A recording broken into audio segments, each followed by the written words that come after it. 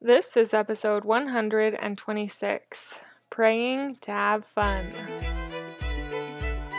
Hi, this is Jocelyn with Striving to Be Spiritual, a podcast for moms wanting to strengthen their spirituality. We use the teachings of Jesus Christ and the apostles to come closer to God and ultimately fulfill our divine calling of mothering and raising His children. Hello, how are you all doing today? How has your summer been? How has your at-home church been? How are things going for you? The point of light for your life from my last podcast episode was, who are you following? Do they bring light into your life, or do they dampen and crush your spirits a little bit? Do you find yourself comparing and not having happy thoughts when you look at their feed? Anyways, if you've felt that way, I encourage you to go through and unsubscribe, unlike, or unfollow those who are not lifting you for the better, are not helping you be a more positive person.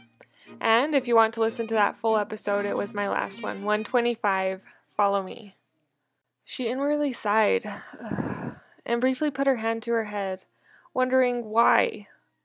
Why were they always praying for fun? Didn't they realize what we were going through? Didn't they realize that at the current moment things were not fun? This was probably about the 7th prayer she had heard in the last 2 days of her children that consisted of them just praying for fun. Heavenly Father, please bless that we can have fun. The prayer ended and she rolled her eyes. It was all just getting on her nerves a little bit. This whole praying to have fun thing. They were in the middle of a pandemic, and she was pregnant, and things at the moment were not fun. She was worried. She was worried and stressed about money, about life, about the future, and the uncertainty. And praying for fun just didn't seem like the thing to be doing. She kept her thoughts and her feelings about these prayers to herself, but noted that it was really starting to bother her. That night at the dinner table, her husband said the prayer, and she found him praying to have fun as well. Seriously? Her brain was having a hard time wrapping around praying to have fun with all that they were going through. It didn't seem like fun, and as she had previously thought, it didn't seem like the thing to be praying for. Was no one around here responsible in thinking about life and the world and what was really going on? She again suppressed her feelings and kept her annoyances to herself, but also started really thinking about it. Why was she so bitter about praying to have fun? Was her world really so dark and bleak that she didn't want to pray for fun? That she didn't want her children to pray to have fun? That she was annoyed when her husband prayed that they could have fun? Over time and through much pondering and consideration, she realized that it was okay to pray for fun, that it was probably a good thing to pray to have fun, especially amid everything that was going on. It didn't happen all at once, it didn't happen at that moment, but over some days, some serious introspection, and some time on her own, she came to the conclusion that she had been bitter about something good. Do you ever find yourself in these types of ruts? I found myself in this type of rut towards the end of pregnancy. I really was getting bitter about the prayers for fun. Like it was frustrating to me. But since I've really thought about it, I've thought about praying for fun, and that I probably could use a few prayers for fun myself. It can get so easy to get wrapped up in being bitter about little things that bother us, that itch at us, that aren't what we think or the way that things are. And that is a subtle way that Satan works to weasel his way into our hearts. My own children and my husband probably felt the need to have fun. And they probably desired that their bitter mother would want to have fun with them. I have a little thought from President Gordon B. Hinckley. It says, "Pray to the Lord with the expectation of answers. The trouble with most of our prayers is that we give them as if we were picking up the telephone and ordering groceries. We place our order and hang up. We need to meditate, contemplate, think of what we are praying about and for, and then speak to the Lord as one man speaketh to another. Come now, let us reason together, saith the Lord. And I really like that because we do need to be mindful about what we pray for. Praying for fun may not always be the most important thing, but to my children and my husband at that point in time, it was a very important thing to them.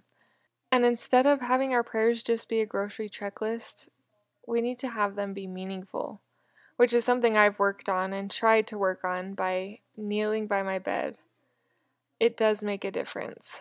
I will admit there are nights where I pray in bed. I've got a newborn right now, and sometimes praying by my bed is just kind of how it has to happen. But as we try and we strive to make those prayers meaningful, as we strive to think about what we are praying for, we will be blessed, and we will be able to get answers to some of those prayers. President Hinckley also quoted, "Believe in prayer and the power of prayer." He testified that prayer unlocks the powers of heaven in our behalf. He promised, "Be prayerful, and the God of heaven will smile upon you and bless you and give you happiness in your hearts and a sense of peace in your lives." I could always use a little bit more happiness and peace in my life. I also like the scripture from Doctrine and Covenants that says, "And inasmuch as ye are humble and faithful, and call upon my name, behold, I will give you the victory." And that one is Doctrine and Covenants 104:82. And in 103, Doctrine and Covenants 103:36, it says, "All victory and glory is brought to pass unto you through your diligence, faithfulness, and prayers of faith." Have you had a prayer of faith lately? Have you poured out your heart to God? Express to Him the desires of your heart, the desires of your future, the things you hope for, that you want to achieve, that you want to do. Sometimes it can be commonplace and habits to pray for our checklists, the things that we always pray for. But do we change it up? Do we strive to pray for what we really want and desire?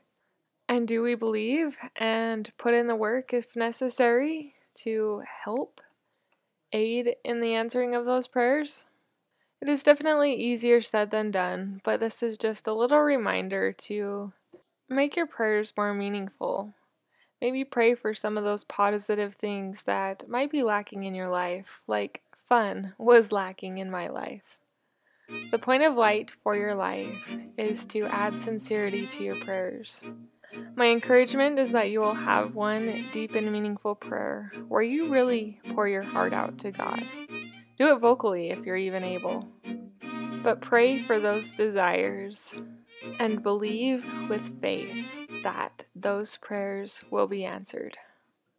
Thank you for listening to this podcast, and thank you for striving to be spiritual.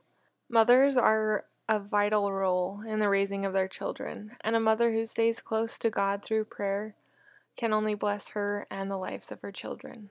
Even if your children are grown and you stay close to prayer, it will bless you and it will bless the lives of your children. God knows you. God loves you. He believes in you. He knows your potential. He knows what you can do. Don't give up on yourself. Keep trying. Keep going. You got this. I'm here cheering you on, as is our Savior and Redeemer, Jesus Christ.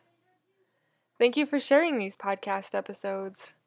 We need a community of spiritual mothers who are striving to teach their children, who want to teach them to strive to be spiritual as well. Thank you for that. Until next time. This has been another episode of the Striving to Be Spiritual podcast. Thank you for listening. If you like what you've heard, subscribe so you don't miss an episode and tell your friends. I hope you have a great day. Until next time.